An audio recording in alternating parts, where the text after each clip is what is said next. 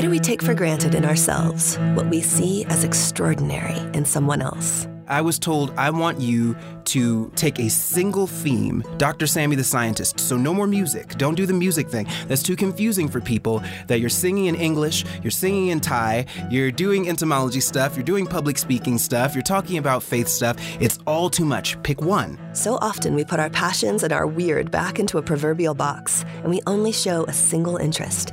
But this coloring box contains at least 64 flavors that together make the worlds of our making that much more vibrant and unique. I was talking to my partner and saying, I don't know how to get them engaged in this. And he said, you go to Russia all the time. You love Russia. Tell them about going to Russia.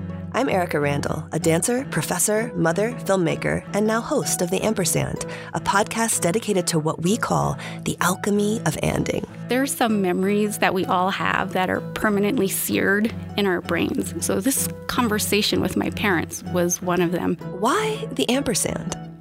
An ampersand is a typographical representation of connection. And over 8 episodes, we will hear stories of humans who imagine and create by colliding their interests. At that time, keep in mind it was 2007, we weren't thinking about the gut microbiome. So the idea you could inject a bacterium, get antidepressant effects, it's kind of, people are like, wait a minute.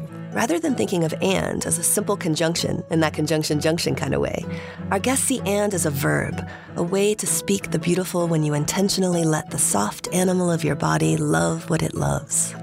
I'll meet a product manager/dancer who crushes it at Instagram. My identity journey was I was only a dancer, and then I only worked in tech, and now I'm finding balance. But the reason I think that the balance is coming to me now later in life is because it was all of the things were already in there. A filmmaker working to see her community represented on the big screen. I just saw her in awe.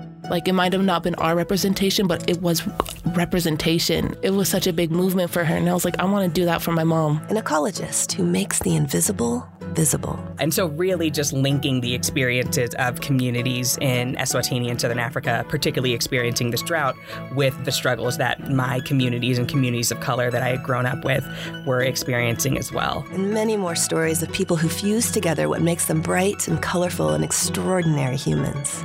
Mostly, we want you to hear these stories and reflect on yourself and the people around you. Everyone has this dynamism, and we'll hope you'll imagine what it could be like to tell your story this way. I worked as a DI consult for a few banks, and I had to come in as my 20-year-old female brown self and sit myself down in an office of executives from ages 50 to 70, I want to say. As St. Mary Oliver asks, what is it you plan to do with your one wild and precious life? Oh, I love this question. When I'm mothering, creating, and collaborating, it reminds me to replace a singular idea of what I think I should become with a full sensory verb about experiencing. Join me on The Ampersand and discover the alchemy of anding.